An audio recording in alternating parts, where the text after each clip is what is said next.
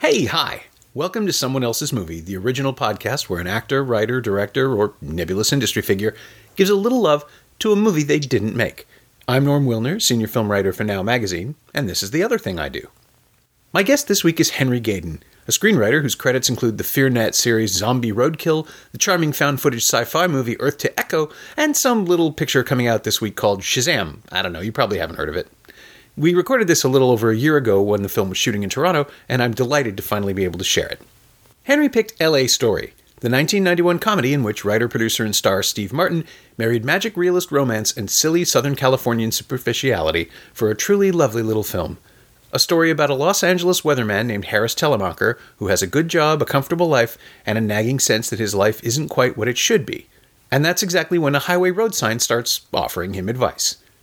Steve Martin had already established himself as a deft romantic lead with Roxanne a few years earlier, but this was a bigger swing, putting himself opposite his real-life partner, Victoria Tennant, and inviting a wonderfully eclectic cast including Sarah Jessica Parker, Richard E. Grant, Mary Lou Hanner, Kevin Pollak, Iman, and plenty of others, to tell a story with real feeling rather than the default irony in which so many comedies cloak themselves.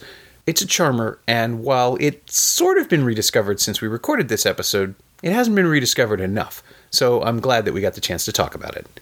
We also somehow ended up discussing kaiju movies, and Dexter got fussy at one point, but that's the show. This is Someone Else's Movie. It's the first movie I chose as my own in a formative age, and so it's traveled with me through kind of every age, and it's been very kind of important in informing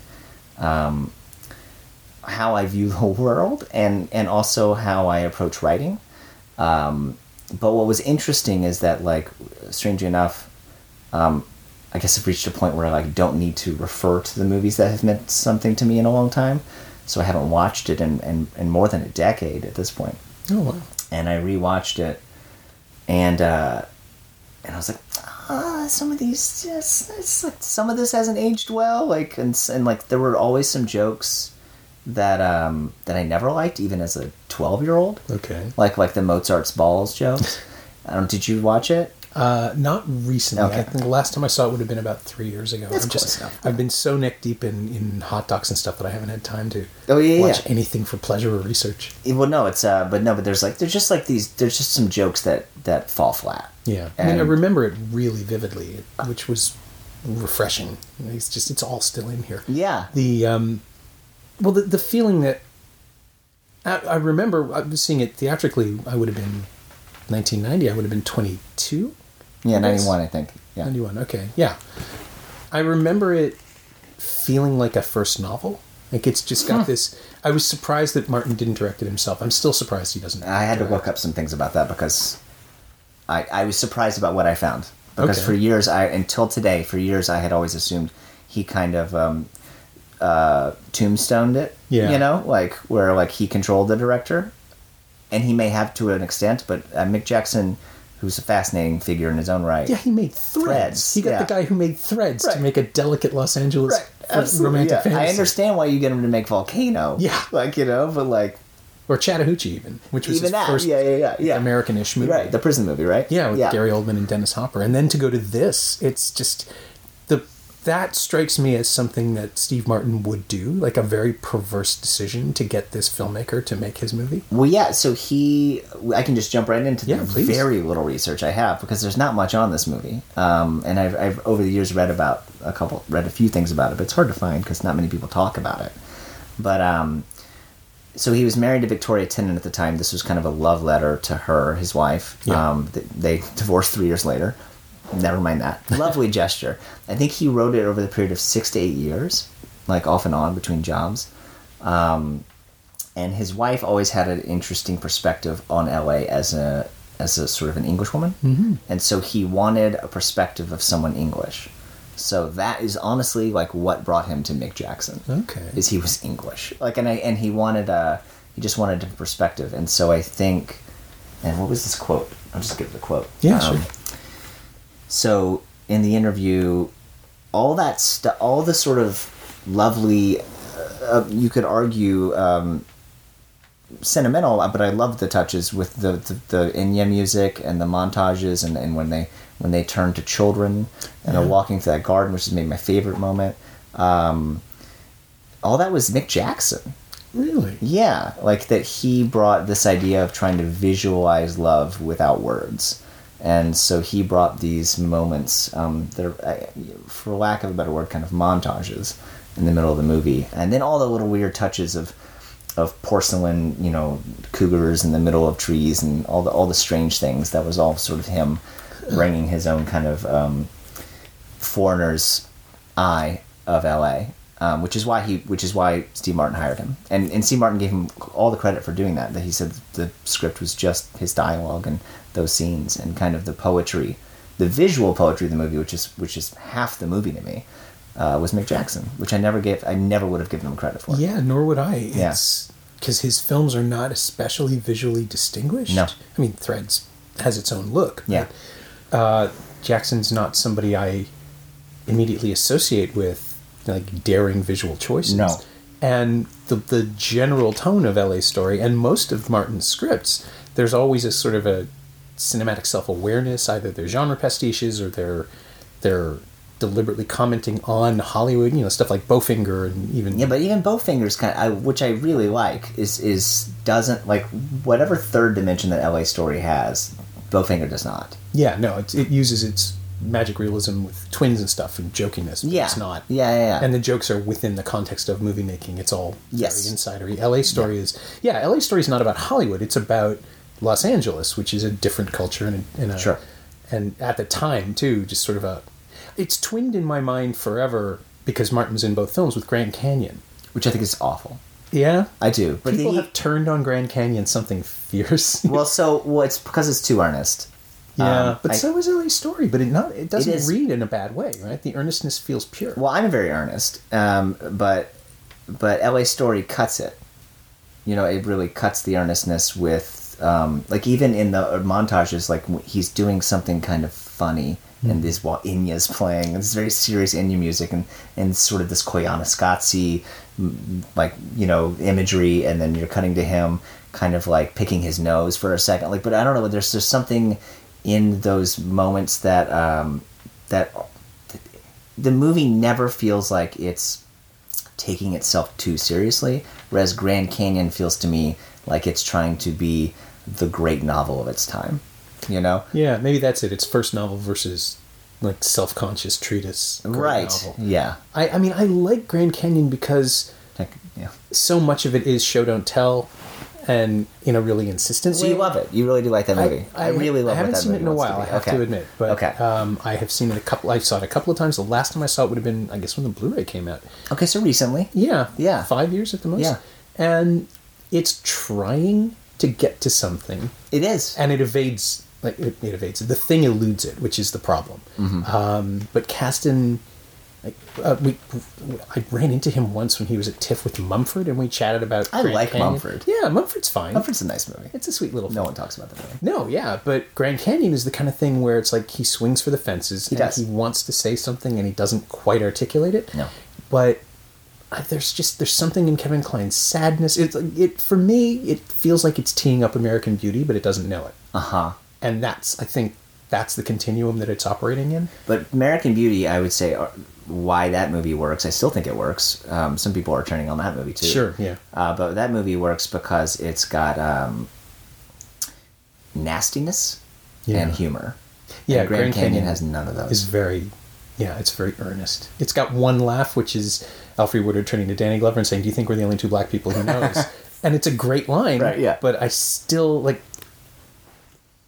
what is that, 25 years later, that still kind of feels like, then it felt knowing, and now it feels like, oh, a white guy wrote that line. It just totally, it feels tone deaf to itself. But he was trying to make a comment on the moment, and it didn't quite land. I don't know. I find it fascinating. But with LA Story, well, I feel can just on Grand Canyon for a second. And by the way, in this interview, he says that he told Kasten that it was LA Story: The Dark Side. Yeah. They're very much mirror images of each other. But I find Grand Canyon the like equivalent of being cornered at a party by like a recent like philosophy grad, like and who takes himself so seriously. When I love Lawrence Kasdan, it felt like it was too much for him. Yeah. Yeah. But that's it was his one shot at making a movie that's about something, like about capital something. But that's the problem. Whenever you do that, you fail. I don't know. Yeah, no, grand statements are hard. Never start out with that idea. They got nominated for an Oscar at the time. People loved the movie at the time. Yeah. And I just, since it's aged very badly. Yeah, and whereas LA Story feels timeless in a weird way. Just because even though like the Enya music should date it more than anything else, sure, it doesn't. Like it feels, when that moment lands, I remember seeing it in a big theater with a big crowd and everybody just going, oh, like we all got it. We all got what it was intended to do. Yeah. And until now, I would have credited Martin with it because and by the way, he could just be very giving in this interview, you know? And if you interviewed him now, he'd be like, oh, that was me. I don't know. Yeah, I'd love to find out. But it like when at the time, in his books, in his comedy, when he went for emotion, it was earned. Like he would save it up. So much of his stuff was not cynical exactly, but there was a veneer of performance. He was all like his stand-up was all based on the audience understanding what the character is doing, and that extends into a lot of his performances. Like All of Me is a masterclass in, finding angles on, like depending on the angle you're watching him from, you can see a different person. Yeah, and it's incredible. Yeah, and with LA Story, you just get the sense that he's made a movie about someone who feels like Steve Martin must feel, like successful but lost and lonely, and this is probably how he felt before he fell in love. And then you make a movie about falling in love, and it's just like, oh yeah, okay, you've been thinking about this. Yeah, I mean, he even says it's not even a story about LA; it's a story about love to him, which is why I love that movie. Because when I found that movie at age like 11, which is a strange movie to cotton to at 11. I'd never been to LA. I didn't know what LA was. And I didn't watch that movie going, like, pointing my finger at the screen and going, haha, LA is so silly. Like, it wasn't about that. It was something about it that got to, like, my heart, as a little kid, Yeah. Well, if the story is about love, then it has to be about authenticity. And if you're making a movie about Los Angeles as an inauthentic place where a real emotion is like striking people, perfectly said, you can totally relate to that. Yeah, right? Like I didn't go to Los Angeles until the next year. My first trip was in '92. Yeah, I did a bunch of junkets that year. And then movie works for people who don't even know Los Angeles. Yeah, you just know that that's where people are posturing and being fun. But we're all doing that in some ways. Yeah, exactly. And some heightened version of that. Yeah, I've said this on the podcast a number of times. I'm sure it's like my kryptonite is movies about smart people who are blindsided by their own hearts, but people who think they can intellectualize everything and then... Well, give me an example. The Sure Thing is actually a really good one from around the same era. Okay. Yeah, just because... So that's what really can hit you hard? Well, just watching people stumble through emotion. And, it doesn't have to be a love story. Sometimes it can be a story about people confronting their own mortality, but just generally, I spend so much time in my head professionally that and judging my responses to things, like just watching Rampage is like, I'm really enjoying this. Is that right? Am I is this pulling on my video game brain from when I was a kid and liked Rampage, or is this actually, am I appreciating the artistry that has put together this movie? And it's like, oh, I finally realized, no, this is the movie that, like, I love Gareth Edwards' Godzilla. Did you? Yeah. I did not. See? Okay. Rampage is a movie, because I love the idea of a mythic Godzilla film, because that's always been... I do too. My interpretation of it, right? Like that he is an elemental force. It's in the Toho films, but it never really was articulated that well, because they're always just pointing at children, really. But the first one, King of the Monsters, the original Gojira, he is the world smacking back at us. Right. And so this thing, the idea that he's sort of the world's antibody who shows up to beat real threats, and that we can only really see him through that prism, and so the movie is kind of missing him a lot, and just that huge smackdown sequence at the 1 hour mark, which is immediately like that elemental roar, and then we cut to him TV set, and people were like, I want to see the monster punch the monster. And it's like, that happens all the time. Rampage is a movie for that. Rampage is the daylight, monsters punching each other, people running around with carnage. It's a lot of fun. Yeah. But it is completely like earthbound. Okay. And it doesn't try to pull on that Malick string that Edwards was chasing, which I just thought was such a really but no such character a great way into it. No characters I cared about. Didn't know what character was the main character. See, I didn't mind that because my other just the theory, atmosphere of the monster. Yeah, well, my other theory of Godzilla is it's in Cloverfield, which is that when the monster shows up, you're dead. Like you just run. That's all humans can do. We can maybe help, but only if we understand what's going on. And so, when Taylor Johnson takes the bomb out or burns down the eggs, that's his function. And he's really just like contributing as little as he can, what little he can to this monster. Okay. And I was totally fine with it. Okay. And then, Pacific Rim comes along, and that's just action figures and monsters and toys worse playing with each other. Oh, that was worse. Yeah. No, I'm being terrible. I'm being a bummer. All right. Oh, no. But that's my response to Rampage eventually clarified into, oh no, this is why I like it. It's because it's utterly unpretentious about what it's doing, and it's inventive, and it's got a couple of actors who are just clearly having fun with it, and also digital effects that look pretty good. Right. So I'm fine with it. But with LA Story, you have a character who is constantly questioning the world around him, even if it's only in a sort of a wry sense. He's not cynical exactly. He's not running from it. No, he's just in a bit of a rut, and he's successful but unfulfilled. And then he meets someone who completely resets his internal compass. And it turns out Steve Martin's really good at that. Just that inner struggle is great, and making him articulate. People said it was kind of a Woody Allen West Coast movie, which just because people talk a lot.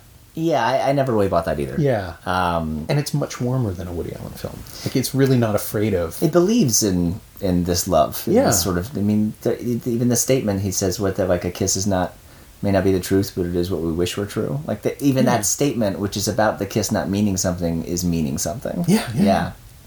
It's just... It's so wide open in conversation with romance, not romantic comedies. Like, it is...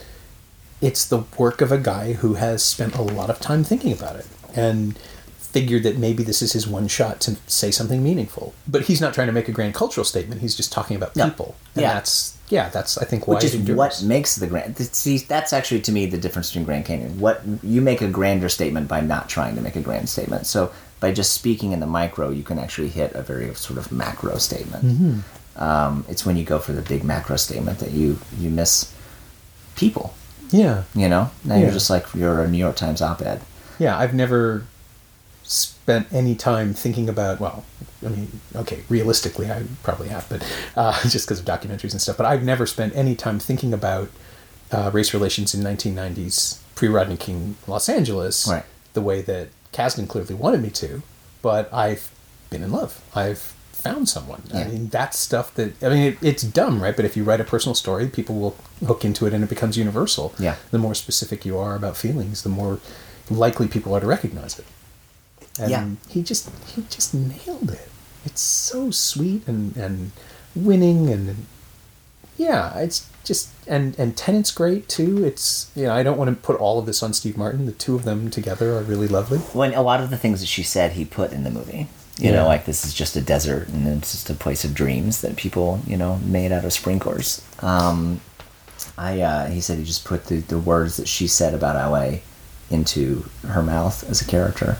I honestly, the thing to me that always really pulled me in is how...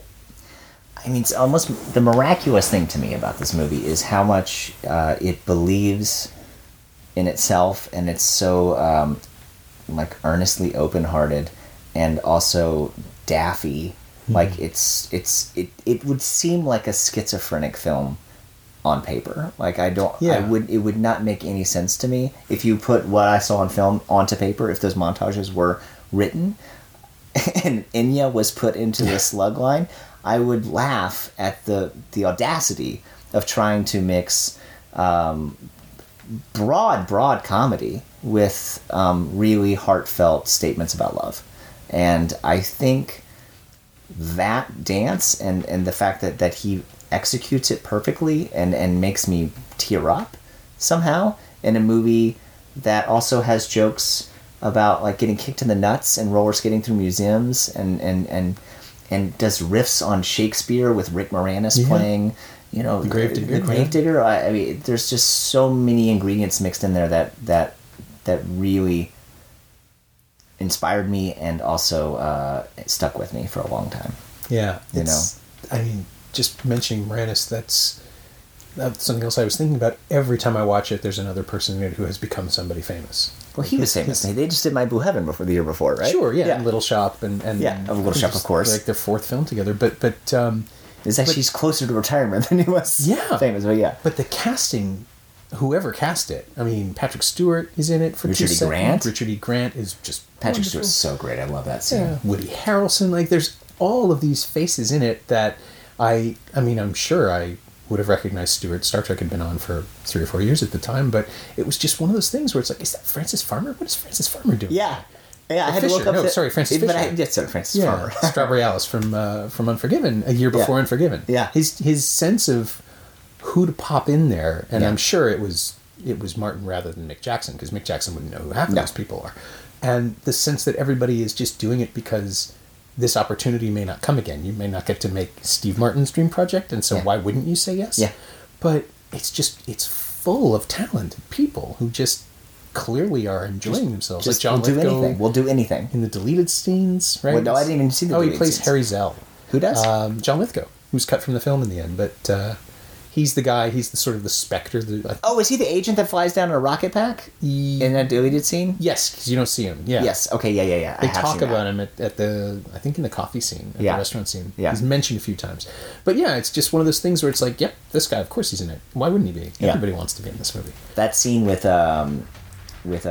Patrick Stewart, the lead EO scene. I mean, I still reference that with my wife because that is just truly what it is to make a reservation in a nice restaurant. and I love that you have to go there to improve and show your bank account. I love that scene so much. Yeah. But really, I mean, the thing to me that just stays with me is honestly, weirdly, what Mick Jackson, I guess, did in this movie. I mean, this scene, and I'm sure Steve Martin had a hand in it, but to think of a scene where they're just walking through a garden holding hands, and then they turn into children, and then these stone sculptures of lions sort of bow down before them. Yeah. And then, in the next scene, there's a fart joke. Like that kind of mix really, goddamn, I can't believe it happened. Yeah. And it really, I think when I started writing in earnest, it really made me believe in the possibility of. Because the only kind of comedy that I do well, if I do it at all, is characters completely believing in what they're saying and doing, and not having any idea that it's objectively hilarious. Right. And finding a way to mix us being able to laugh at them and love them is that sort of perfect recipe, and for what I can do, because most of the time I'm pretty earnest. And my friends who know me laugh at me because of what I'm saying, and I'm like, no, but you don't get it. Like, but they do, and that's what's funny to them about me. And so, there was something about this movie that really forged that, and made me kind of believe in the absolute just ridiculousness of who we are as human beings. Going around espousing our views and how preposterous we all are, and yet we all just want the same things and are looking for something simple. Yeah. Was it Billy Wilder? Somebody said that. I think it was about Baxter in the apartment. Is that desperation is the extension of desire, and that's why it's funny. Because if you really want something, you really want it, and eventually you want it more than anybody else does, and everyone else thinks you're crazy. Yeah. Like, you become a loon because of your enthusiasm, because of your intensity in trying to articulate what you want. And in what you were saying about the garden scene being followed by a fart joke, it's like, to me, that has always been like that contradiction. Yeah. It's not even a contradiction. It's just It's not. You're right. It's But it just would a seem flow, like it. right? Yeah. That is what happens when you like. That's what I mean about smart people being thrown for a loop by their own emotions, because you fall in love and the rest of your world is the same. You still go to work. You still have a build from, like the stuff on your desk from the day before you met this woman or this man. Right. But there's this humming little light somewhere. Nothing has changed and everything has changed. Yeah. And so the rest of the world is still going to be mundane and distracting and not interested in, like Harris Telemacher, having met the woman of his dreams, still has to talk about the stupid weather that isn't changing. Right? Like the world literally doesn't change. Yeah. But he's different. The film, Mommy, what was it? Slice Up Mommy. Like, yes. Sorry, go on. Yeah, exactly. The world is still just as banal and empty, except that everything now has meaning because he feels he has purpose, and that's beautiful. It is beautiful. It's beautiful to see someone get it, because that's what novels are for. That's what poetry and sonnets and things are for, to articulate how everything is different. And is it because is that what makes it seem like a first novel to you? I think so. That because it's kind of wide-eyed and ready sort of to, it's a little wide-eyed. It's wide-eyed, but it's also packed with things that he wanted to share. Like that's the thing about the first novel. Like you write everything because you may never get another shot. I think it actually, in some ways, is his first novel, even though it's not a novel. Because after that, that's when he really started churning out Pure Drivel, and then Shop Girl, and his play Picasso with the Panagile. But I think this was his first real piece of writing. It's like his declaration. Cruel Shoes had been out. The book Cruel Shoes was published in the 70s. It was his first collection of short fiction. Okay. But there are a couple of... there's nothing in it that's serious. It's all very absurdist. His comedy in the 70s. Yeah, and it's great. It's a fun read. Yeah. But and Pure Drivel is absurdist too, but I love it. Yeah, Pure Drivel is where there's a little more weight to it. Like he's being absurd about things that matter. Mm-hmm. Cruel Shoes the title story is about a woman who goes shoe shopping and can't find anything she likes until they bring out the cruel shoes, which just mutilate her feet, but she loves them because it's just the extension of the joke about women buying shoes that hurt. Yeah. But it's really horrible. The descriptions are very, very brutal and violent. Yeah. But it's like he was trying not to show too much of him. Or No, I know exactly where you're going. Like his sense of humor is in there, but he doesn't want to talk about anything important. That's what his comedy was like a little bit. Yeah, he's trying to hide himself a little bit. Yeah, and with L.A. Story, he just opens himself up and says, I'm a romantic. Yeah. And sells it and plays it. Because I suspect it would have been very easy for him to let someone else play it if he hadn't believed in it. Like he would have... Of course, yeah. But I can't ever imagine that. But yes. Yeah. Yeah, no, it has to be him. 100%. Because that's the truth of it. Yeah. But I could also see him maybe just panicking and not doing it himself. It must. I've never even thought about it because I've just lived with the movie for so long. But it must have been a very vulnerable spot, right? Yeah. I mean, in some ways, Father the Bride kind of teed up an earnest version of him. Yeah, but it's weightless. Right? Father the Bride is. Yeah. I think was it Ebert or Cale? Somebody I've never forgotten this. The review that says that we're watching people say, "Oh well, we can just afford $100,000." It's like, why do I care about you? And then Nancy Myers is like, "Huh." Yeah, the kitchen should be The kitchen should be under that, exactly. Yeah. But he must have felt very vulnerable, I wonder, when he created this. Mm-hmm. And put it out in the world. Yeah, he'd made Parenthood with Ron Howard. He'd played a dad already. Like he played suburban. He'd normalized himself, I guess. And over the course of the 80s, he goes from playing really broad, really... Yeah, it's not Lonely Guy anymore. It's not like The Man with Two Brains. Although Lonely Guy weirdly feels closest to L.A. Story. It's so absurd, though. Yeah, but it's the improv. L.A. Story is absurd. What? The improvised stuff between him and Grodin feels like the groundwork for this. Okay. It feels like people talking about mundane things and making it charming and funny. I should revisit that now. Yeah, it's a mess. Yeah, because the improv and the broader stuff don't fit at all. Yeah. But the improv stuff, I think it was the first time I really understood what improvisation was as a moviegoer. Yeah, this would have been 83, I think. Yeah, it's just before Beverly Hills Cop, which is clearly just chunks of improvisation. But I remember seeing it and thinking, oh, this is a totally different kind of comedy. I've never experienced it before. And then a couple of years later, I got into Cassavetes, and you really see it. Oh my God, yeah. But what what Martin and Grodin do in that movie is, like, there's realism that the film doesn't know what to do with. It's really fascinating. Wow. Okay, Yeah. I'm gonna rewatch it. And unfortunately, because it's supposed to be a love story, like, it's not interesting. Yeah. It's a distraction from the main plot. So It the just film fails. is just like, get past it. But yeah, when they're just sitting together talking and not talking about anything, it feels like you can see the wheels turning that are going to eventually produce LA Story. But LA Story to me feels completely written. Like, I don't think a line of this was improvised. I can't imagine. Can you? I expect not. Yeah, I mean, it those feels- jokes are so precise. There really is some precision to it. Yeah, and it's funny because in so doing, like, I walk away from a movie because I told you I was thinking about doing another film, and I walk away from a movie that I love, and I'm not really I'm not really in awe of the writing, though I'm very, like, impressed with it. But it's not something where I can point to one scene of the writing. It's really just kind of the feeling of the movie. Yeah, it did feel it feels to be critical of it.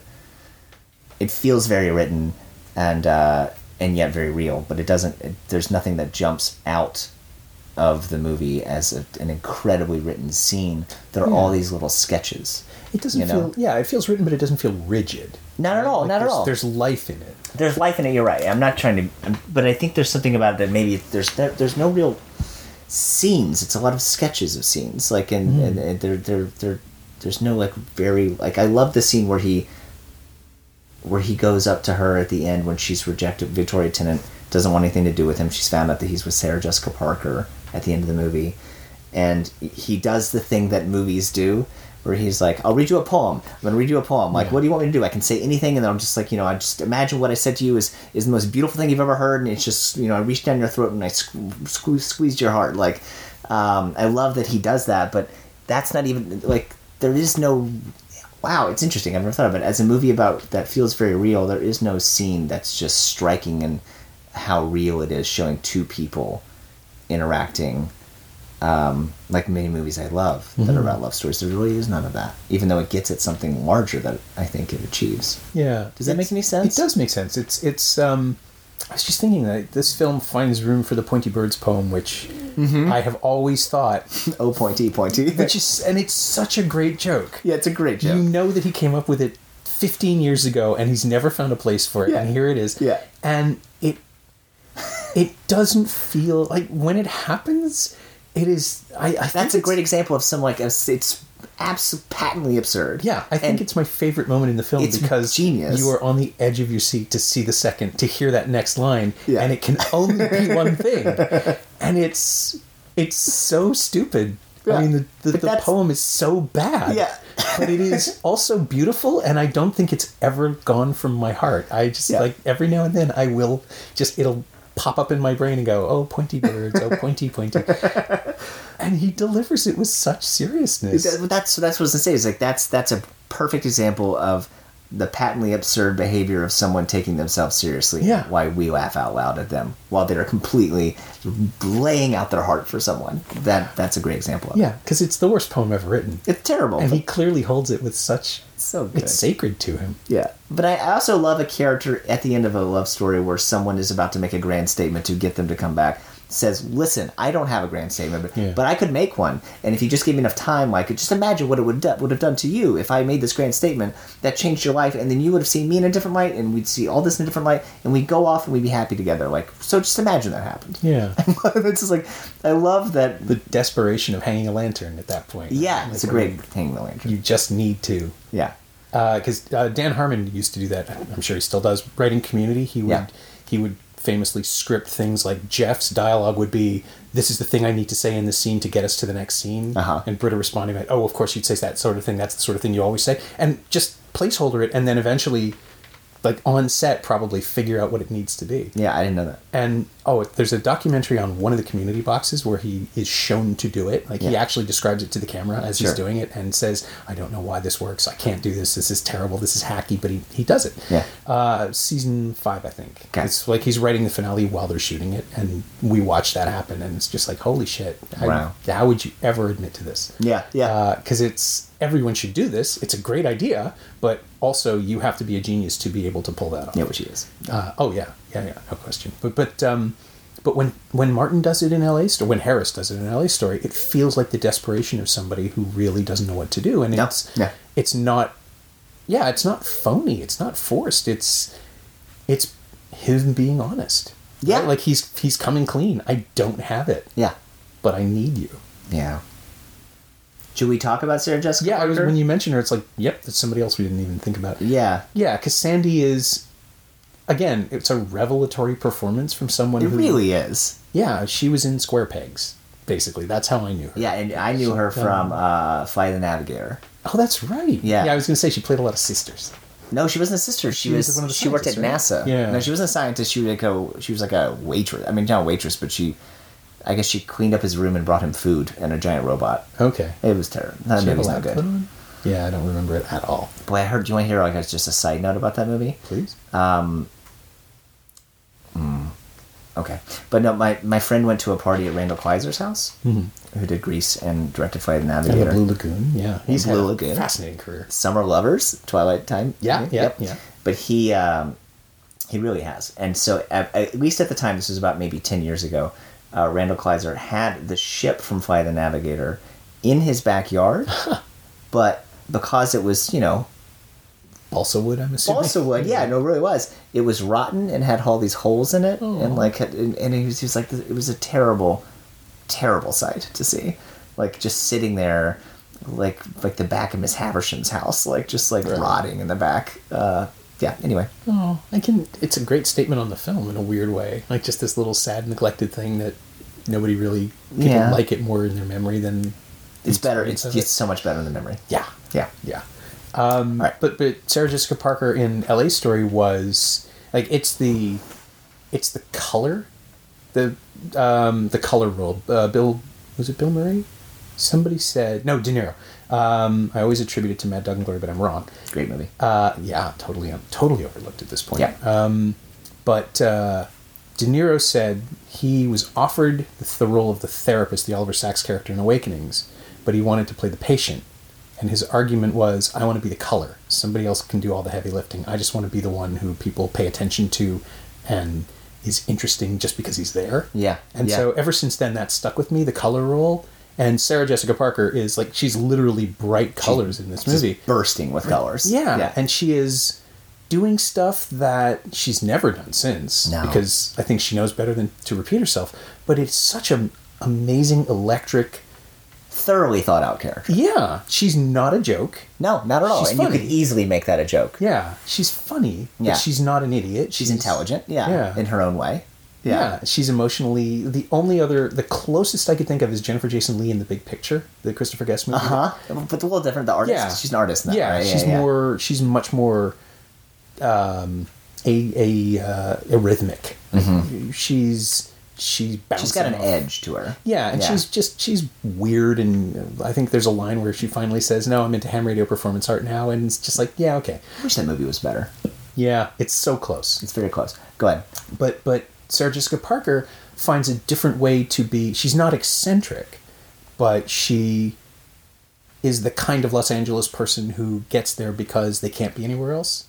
That's the only environment where she makes sense. Yeah, it's funny. When I first moved to LA, I was so terrified to move to LA in general. And then when I went to school in Austin, Texas, because I avoided LA. Okay. And then when I finally had to move to LA, I did, and I was vomiting the entire trip. I was so nervous, right?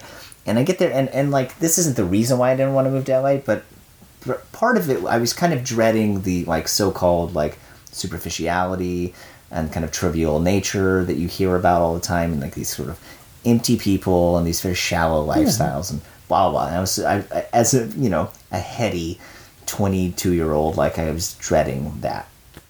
And then I spent like a few months there, and this sounds condescending, and it's really not. In fact, I've probably become this, but But I realized, I was like, oh, it's not that everyone's shallow. It's just that, like, I always assumed they chose not to go deeper. Mm-hmm. But I was like, this is actually just as deep as they go, and that's cool. Like, and that's okay. Yeah. Like, it's not like you need to go down here for them. Like, it's okay. Like, we can just live here and be perfectly happy and whole individuals. And that's how I feel like Sandy is, like, the perfect example of that. Of just someone who is actually very intelligent in her own right and, like, has thought out her life choices in a lot of ways. And just hasn't chosen to be as angst-ridden, you know, about her life and her choices as maybe someone else has. You know, yeah. And she's just okay with herself. Yeah, she knows who she is. Yeah. She's probably the only person in the movie who really does. Maybe Victoria Tennant. No, I think you're right. She's a little lost as well. Yeah. I mean, that's how they end up falling in love with each other, because they're missing something. But Sandy, and Sandy will be okay without Harris. 100%. She'll be okay without the guy that she's with at the beginning and end. Yeah. I love that. It's just so. It's like now. What's her boyfriend's name? She's like, oh, he's right over there. Oh, what is it? I forget. Yeah. It's a generic. I remember that. Like, it's not a distinctive name. Yeah, and he's just got that ponytail and that long look. Go ahead. Yeah, and he's going to be, you know, a mid-range director and work for Max, and he'll be fine. I think, like, now it would be somebody from Broad City. Like, they would have to be somebody so neurotic, so like that we associate with tics and behaviors, and not that that's bad, but the New York energy would be wrong for. I hear your Sandy. No one could replace what she did, though. Yeah, I mean, honestly, don't think they thought they got. I bet when she showed up, they were blown away, and they exceeded every expectation they had of that character. Yeah, it's got to be one of those things where the line readings make it. Like, you know, like Cullen Tunney on Galaxy Quest, and just redefines everything. Yeah, it's like, okay, you have this, and also people need to study you. Because she is the embodiment of Los Angeles. She's too young for him. Mm-hmm. She's sort of superficially fashionable in a way that nobody else is. She's following whatever else is trending, but it doesn't diminish her. No, she's just trending. Like that's it. That's what she would be now. Right. She'd be an Instagram star. Right. And then that would be Ingrid Goes West in a whole different movie. Right. But a very different part of Los Angeles culture. Although I kind of see you see a connection to her? Now I'm seeing connections to Ellie Story everywhere. I think it'll prove to be more influential than we think. Well, that's funny you say that, because I was a little self-conscious about it. I wanted to pick it because I think it's the first movie I chose for myself as something that I identified with, and I wanted to carry with me, like a piece of luggage, you know, but a very light and feather light one, and then throw in the faces of people as I got older, and it really has informed me, and that's why I picked it. But on the other hand, I was very self-conscious about it because, like, let's say, unlike another movie that I consider, Joe vs. the Volcano, there's like zero cult following around LA Story. Yeah. No one really talks about it. When I do bring it up, some people are like, oh yeah, I like that movie, but like that's about the best I get. And most people don't even know what it is anymore, especially people younger than me. Well, I think it's a casualty of its window, right? Like the late 80s, early 90s, a lot of films that were released by certain video labels just have gone out of print. And Carolco. This is Carolco. Yeah, and Mario Kassar. Kassar, yeah. But also it had the video rights were held by Live. Live, that's right. The first DVD was Live. Artisan, and now I think most of that stuff is like the Vestron titles are coming back now. But I know, that's terrible. Right, the junky stuff like Waxwork and all that, which I'm fond of. No, I even bought a couple of those. Yeah. Lair of the White Worm. That's one that I grabbed, and these are films that kind of they deserve another viewing. But I don't know that LA Story can be repackaged in the same way. Like, these are genre movies. Like everyone's eating up Z-grade genre movies on Blu-ray. But I don't think LA Stories. How do you get people excited short of the Criterion Collection? Right, and then say like you have to invest yourself in this. That would honestly be the only game changer. I think so. Yeah. And I'm sure they would love to get Steve Martin on board. A proper special edition. Yeah, but what's interesting, I mean, I love your perspective on that, but like I'm actually uncertain that the Criterion Collection would even like this movie. Like, that's what I mean. Like, it would be a bigger hurdle. Although they did just do Lost in America, so maybe. Well, Lost in America's kind of been seen as Albert Brooks' masterpiece for a long time, right? Sure, but if you rediscover a Steve Martin masterpiece, right? No, look, I like your optimism. I think Shout would be interesting. Yeah, but but do you think there's actually goodwill for the movie out there, or do you think it's just kind of a blind spot? honestly, at this point, I think with Blu-ray, special editions, physical media, has gotten to the point now where if you pull a movie out of a hat, there will be 500 people who will be excited enough to justify it. Does that matter? Yeah. I think, well, the expectations are so low now. I know. So maybe that is all it takes. Like, maybe if enough people... I don't know. There must be enough of us. Like, I'm almost 50, and I would snap it up in a second. Yeah. You're younger, but Well, I'm 38. yeah. Yeah. But that's still enough of a gap to suggest that there's another generation that grew up on Sure. it Sure. that would be interested. So I think so. Plus, like Steve Martin he's never really gone away. He's doing Broadway stuff now, but Yeah. he's still culturally as Relevant. as he was 10 years ago. At I mean, least. he's not selling out It's not what he used to. stadiums anymore, Yeah. but he's on the talk show circuit. He's still around. Right. I think there's hope. No, I picked the movie because I didn't want to pick a movie that Blade Runner is my favorite movie. What can I say about Blade Runner that hasn't been said a million times? Sure. No one talks about this movie. I would love to talk about it, but then suddenly when I was given the opportunity to talk about it, I was self-conscious because I was like, why is no one talking about this? Like it was an interesting thought to go through and then be like, whatever. This is the movie I love and warts and all. That's the point, though. I mean, it's not the most obscure film that someone's brought to the show. Not at all. It's a mainstream, popular, successful comedy. It fits in the rom-com genre. Yeah. Weirdly enough, I would hold it up to something like Notting Hill as an example of, again, the sort of the intelligent, colorful, busy romantic comedy that is also about something.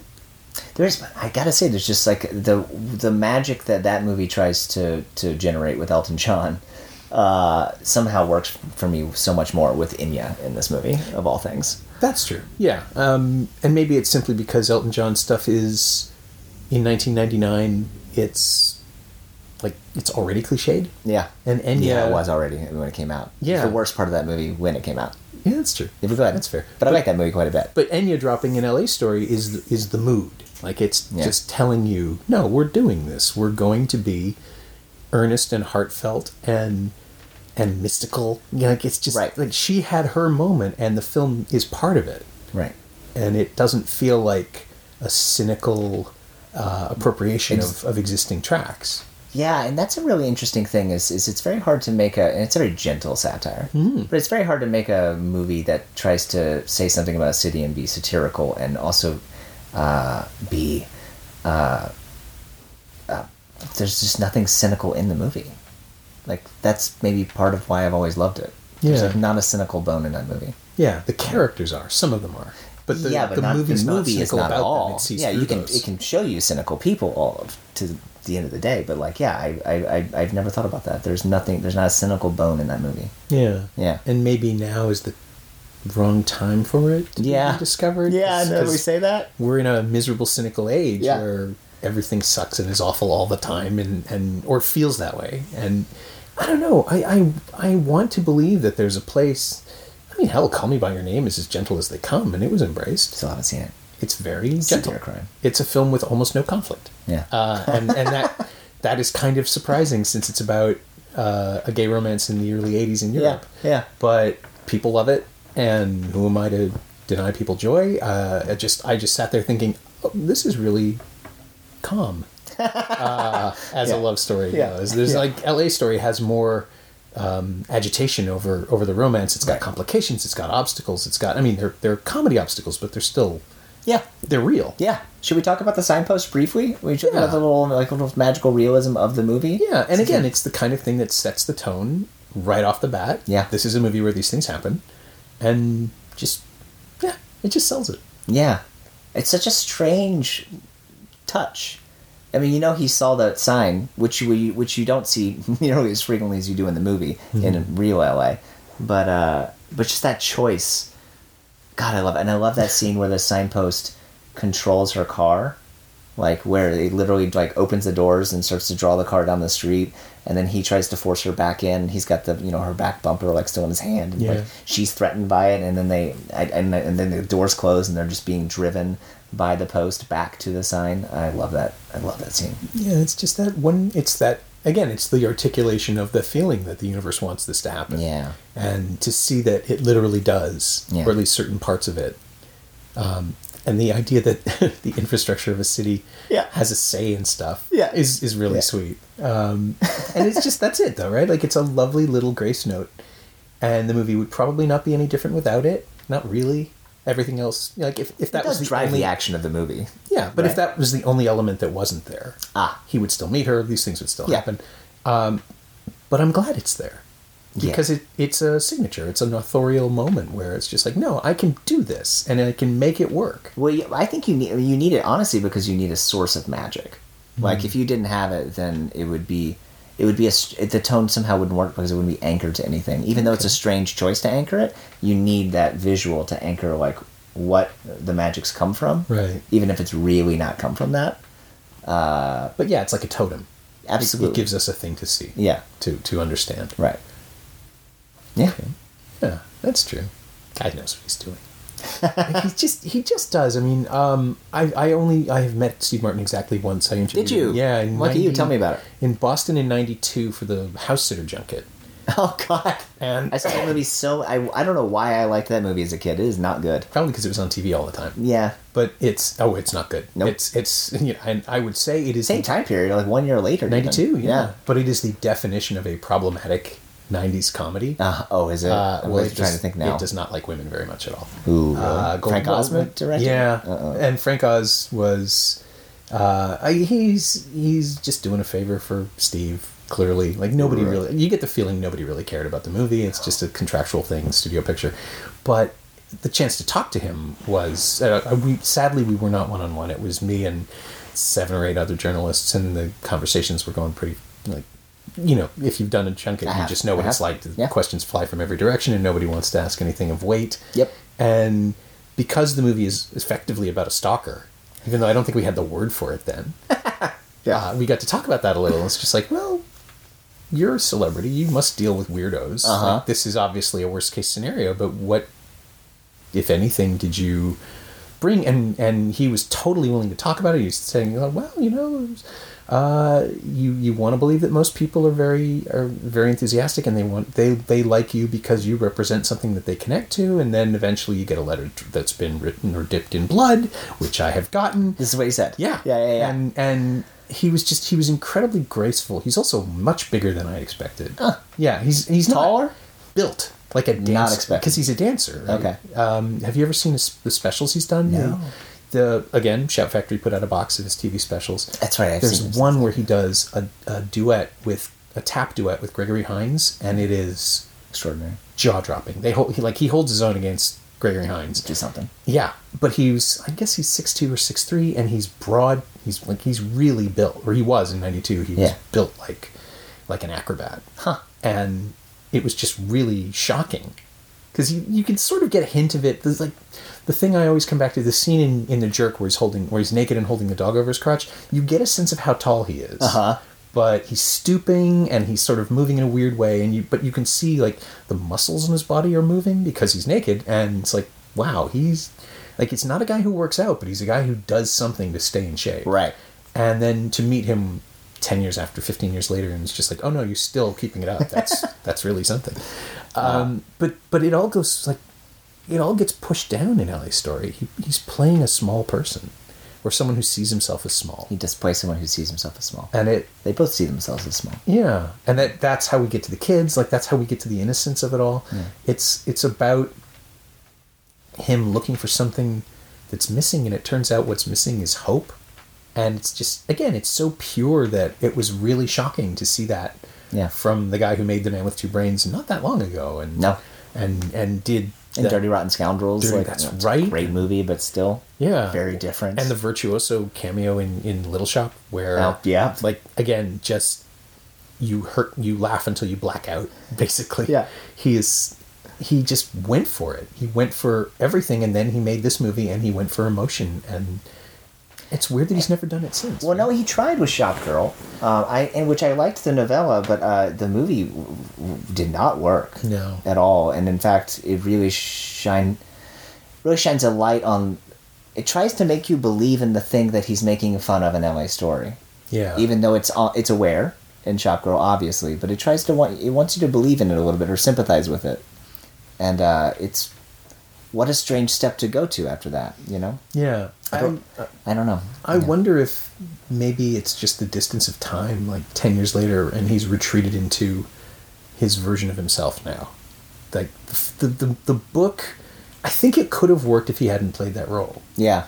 In Shop Girl, if it had been, like, Bill Murray could have done it. Maybe. Right around that time. Maybe. Like, you'd believe it, maybe more. It was all directed, the tone of it was like, was tilted a little off. I think maybe if the direction had been slightly different. Go ahead. Mm-hmm. Well, the book just doesn't care so much about that character, and then because Steve Martin is playing it in his adaptation of his own book, that's true. He's filling it more. Because I remember liking the book a little bit. Yeah, the book is. I mean, it's slight, but it's a good character study, and it sees the characters clearly.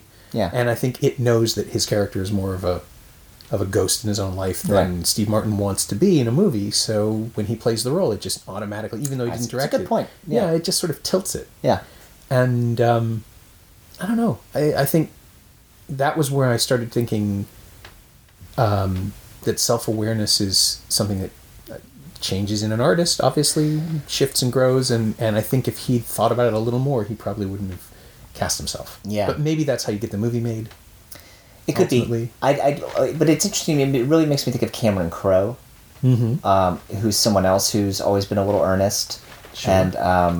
and who I in my young life really aspired to be and looked up to, whose version of himself has done this complete 180, and I don't understand anything or his views on the world or love anymore in the least, nor do I think he understands anything about the world and love. And that's not fair, but like I don't know what's happened, but it's like he somehow evolved from the thing we all loved and respected into some sort of parody of what he was doing. Well, Aloha was, I mean, that movie could only be made by someone who isn't like taking notes or questioning himself or editing himself. It's the kind of it's who said it? It was somebody said it. This is my worst quality is like I can pull these lines out, but I can't. It's okay. I'm liking it all. So somebody said it about Kubrick about Eyes Wide Shut. It's the movie made by a man who hasn't left his house in 20 years.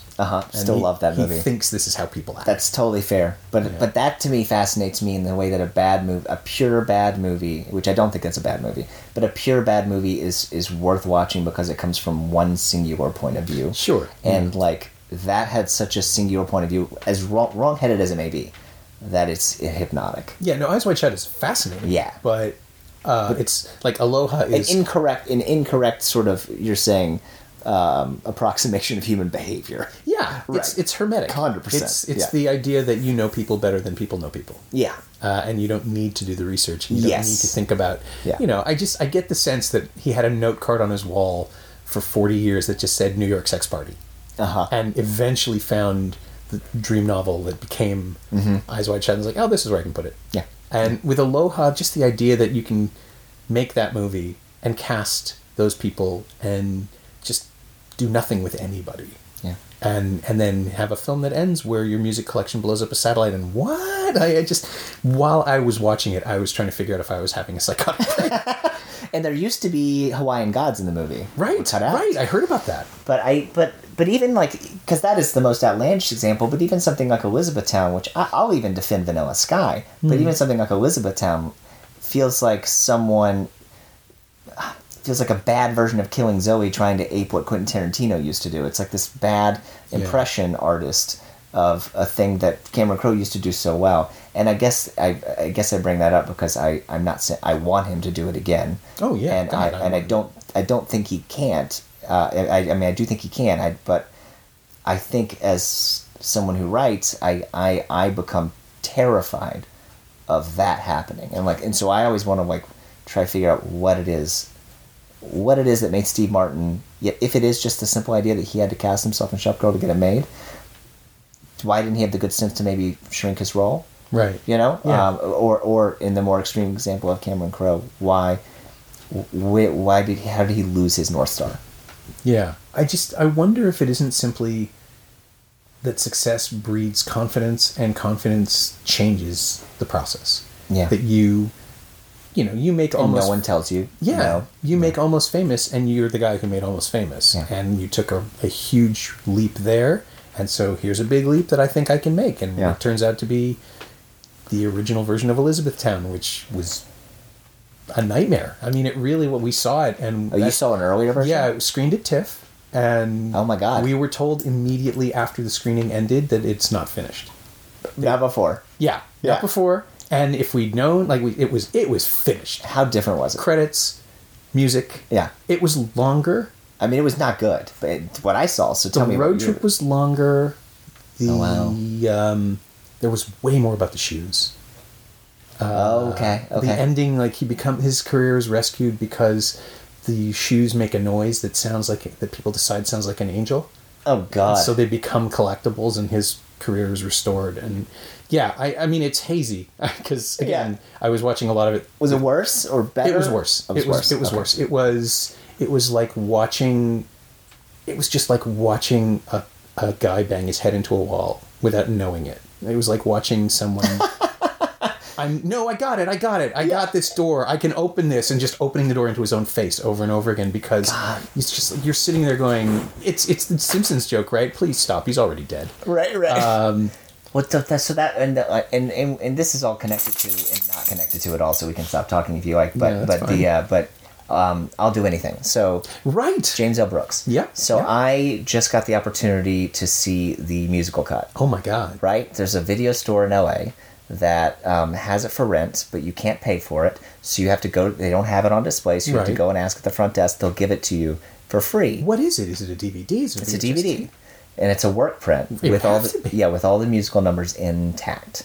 I feel like we shouldn't even release this part of the conversation because someone will swoop in and take it away. No, they don't know what store. Okay, good. Yeah, It's how many video stores are left? true, but they'll have to figure it out. Okay. So, And did you watch it? 100%. And these are the songs that Prince wrote, right? These are songs that Prince wrote, that Twyla Tharp choreographed. That only survive now to like the general public. The only thing we have seen of them, there's a shot in the making of on the Laserdisc. I think it made it onto the DVD. Okay. A camera panning by a bunch of people dancing. That's as close as anyone else has Interesting. ever come to seeing these things. I haven't seen that shot. But first of all, everyone should see it who's Yeah. interested in sort of filmmaking, and also interesting in some, like James L. Brooks is a great example. Terms of Endearment is one of the best scripts I've ever read in my entire life. The movie's great. The script is 100% better. It is a flawless script. Yeah, and I've read the book. It's a radical departure. Is it? It's I've never read the book. The book's great, but it's much more. It's McMurtry, right? yeah, Yeah. It's much more serious. Yeah. It's observational. It's not a comedy. Yeah. I'll put it that way. Well, no, and this in Terms of Endearment and is it's not written as a comedy. Obviously, I mean it's written as like the movie, but it believes in the characters and it's just. It's great. And so he is such a great observer of human behavior. Broadcast news is a masterpiece. And then you go into... So then you said what was it? The confidence of what? Oh, success. Confidence of breeds success. Yeah. So Or creative ossification, I suppose you could say. I'll Do Anything is if nothing if not ambitious. Yeah. You know, a musical satire. Obviously the player helped, but like a musical satire of Hollywood and... more specifically of making a movie and the test screening process and how movies get made and how the sausage gets made. And it's so wrong-headed but you can't help but be fascinated by watching this, knowing that James L. Brooks, who is in my mind a genius, did this. Yeah. And committed tens of millions of dollars and convinced Prince and convinced Twyla Tharp and convinced Nick Nolte to do it and to dance and sing, you know, and all these things to for all the wrong reasons, to say nothing interesting or original, and that's what's really fascinating to me. Mm-hmm. And LA Story is something that, like Broadcast News and like Terms of Endearment, really has something to say, and I love, and I think it really achieves it miraculously. And then the Shop Girl took me on a real interesting turn. No, it's fascinating stuff. The trajectory of a career is really like something that I've always been obsessed with because I'm terrified of all those sort of pitfalls. I can imagine. Yeah, go ahead. But the thing about I'll Do Anything that You should see it. I would love to. If you come to LA, I'll tell you which videos. Yes, please do. It's fascinating to me because I knew about the songs. Obviously, everybody did. And some of it's at the time. great. There Some of it's kind of great. the musical stuff. Some of it. Oh, wow. Most of it's not. But what fascinates me is that now it is the perfect example of how musicals work, even without the songs, because all the scenes build to an emotional crescendo that never happens. Right. So, because that's when the song starts. Yeah. Like when you can no longer speak, when Yeah. you can't convey your emotions, you start to sing. And so you have all It's of like these... Blue Balls. Yeah. You have all of these yeah. scenes that just don't end. Yeah. They stop, Yeah. but they don't end. Yeah. And it's fascinating. I remember sitting there and watching it and thinking, oh, yeah, this is still a musical. It just doesn't have the songs in it Yeah. anymore. It's like almost getting into fourth gear and then it stops.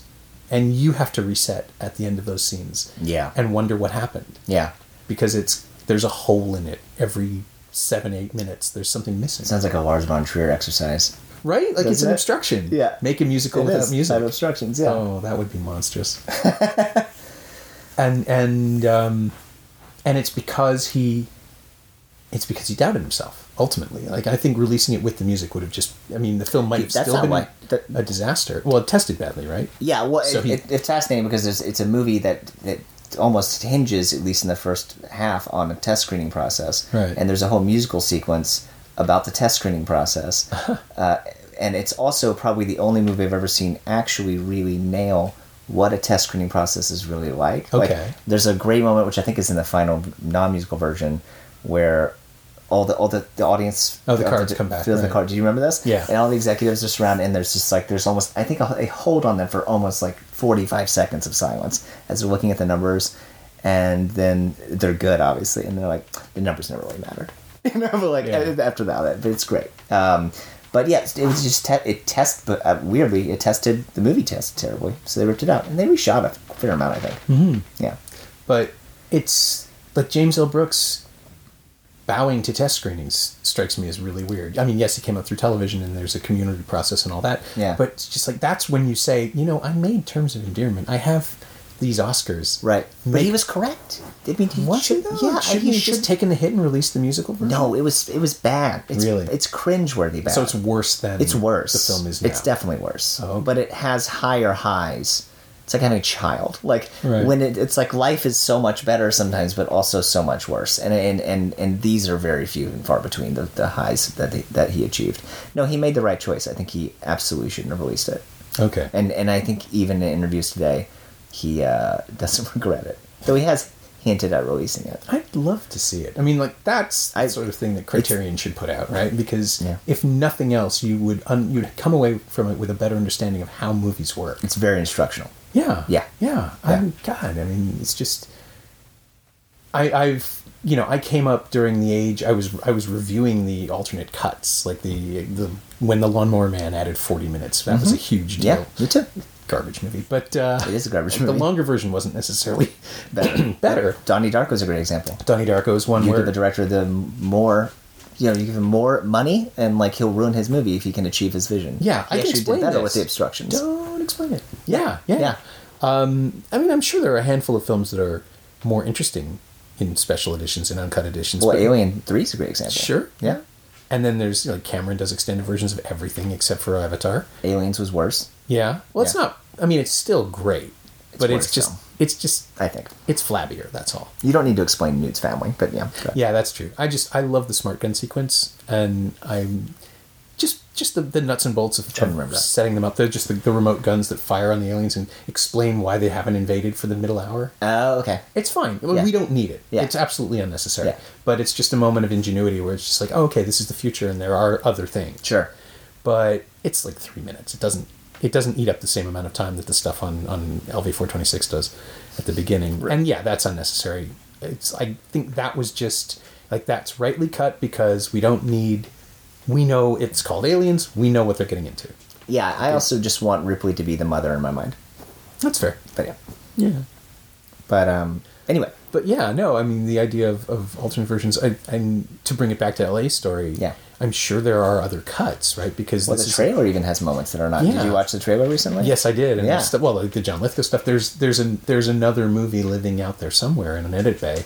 Yeah, and it's. I mean, when you get into post, the most fascinating thing, and then to bring it back to LA Stories, is that a lesson that Judd Apatow, I think, has never learned since 40-Year-Old Virgin which is his best movie in theatrical version, because it's pure. Tightest. Yeah. It's tight. Like when the moment it came out on DVD and was released in a long version, I lost all air. I tried to show it to people and they laughed. And it's a great movie, but yeah, I mean it's a rhythm. Like you have to like keep all these balls in the air. And LA Story has so many balls in the air. I'm sure it's like a song, and you have to cut funny moments. Yeah. I mean, there are moments in that trailer that I love. I'm okay. I love the car phone moment. It's so stupid, but I love it. You know. But whatever rhythm they achieved, I don't want them to change a thing, except for the Mozart's ball joke. Balls joke. You gotta have a joke about Mozart's balls to show culture. Okay. I think it's weird, like that would be a joke that it does. Yeah, it doesn't. Like it's just silly. It's unnecessary. It's like too silly. And they like hit it with the musical sting. Yeah, I guess that's what it is. Yeah. It's just a bit too much. Yeah. In a film where everything else is so precisely calibrated. Yeah. It just feels like that's the one where they go wide. Right. But there's nothing, there's nothing as simple and character based and funny and satisfying. There's nothing as good as I could never be a woman. I just stay at home and play with my breasts all day. Because it's ludicrous, but it sounds true. Yeah, it's right? true. Like it's just a moment of honesty from this guy. Yeah. And it's not. Like, it's still not gross. He says it with he's happy, not at it's all. Not creepy. Yeah, not at all. It's not. Yeah, it's not sexist in a weird way. Yeah, it's like about enthusiastic. His friends don't react with any kind of revulsion at all. They're just like, Yeah, that's you. That's you exactly. Yeah. It's him, and it's his. Again, he's expressing an interest in something that is silly and weird, and so we get to laugh at it. Yeah, but it knows him. And again, it's the thing that I keep coming back to about Steve Martin is that he wrote a script about himself in a weird way that he'd never done before or since. Which also, as a writer, is very hard to do without either falling into the Mary Sue of it all, where it's a flawless character and everyone else around them is learning that you have no flaws, or it's a character that you hate, because you have a lot of self-hatred that's like coming through. Like, it's very hard to write objectively about yourself. In fact, it's only possible to do so after you've written it and realize, oh, that's a lot about me. You can't to start out writing about yourself is I think one of the hardest things. Mm-hmm. I tried to do it one time, and it's kryptonite to me. I can't even pick up the first page. It is misery for me to even look at it. Yeah, and it's because the latter, not the former. But it's like all my flaws. I try to put all my flaws into someone, and then it's just it's pretty bad. It's a very hard thing to do, and it's a really an amateur mistake that a lot of screenwriters make, is they try to put themselves into a script, which is the last thing you should do. Mm-hmm. So anyway, I'm just trying to applaud that, because I think it's very hard to write yourself objectively and then write yourself into a character and then have fun with it. I mean, obviously it's not him, but I wonder if it's a lot of how he feels about life. Right, and maybe the decision to write about the love story is what makes it work, because there's just enough distance. If you have to figure out why they're in love and who these people are, then they're slightly different from you and your wife.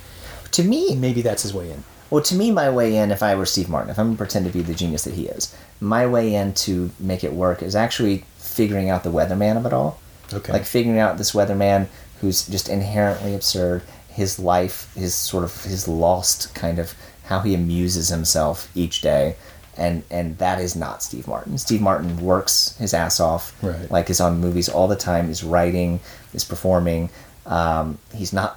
I'm sure he's lost, like we all are in some ways, but he's not lost specifically in the way that Harris Tellenbacher is lost. Sure. Yeah. And then he's given him an entire identity that's not him, and then that is the prism through which I can start to put some things I believe in about the world and love. That would be my way in, as opposed to working backwards and retroactively to create the weatherman part, because that's so foreign to, I think, Steve Martin. Yeah, anyone. That's true. It's such a construct that then going through the construct and making it real is probably the better way. He's created a role of someone whose job is the simplicity, boring, unchallenging, requires nothing of him. Bored beyond belief. Yeah, Written so on he the can fill his world with other stuff. Yeah. Oh, bored beyond belief. It's poetic in a way that it shouldn't be. Yeah. But it's, again, it's the alliteration. It's the fact that it's the work of a smart person trying to amuse himself, trying to occupy himself. Yeah. Even his ennui is artful. Yeah. Well said. He's too talented. So, yes, so hopefully now we've at least got the snowball rolling and people will pay attention to the movie again. Let's hope so. I really want, I would hope that the feedback on this one is just going to be, oh, I haven't thought about that movie in forever. It's like, yeah, think about it. So is there, and we've sort of came up against it, but is there anything of LA Story that you've like deliberately used or unconsciously incorporated or spliced into your own creative DNA? I mean, I yeah, of course. Spliced in my own DNA is that I I try not to take myself too seriously because I take myself too seriously. Okay. So so a lot of just knowing how, like, any story I tell about myself is usually a story that makes me look like an ass. Like, and I don't mean like an awful person. I just mean like a buffoon. Right. Like, those are my go-to stories, and that's my favorite kind of story about myself to tell.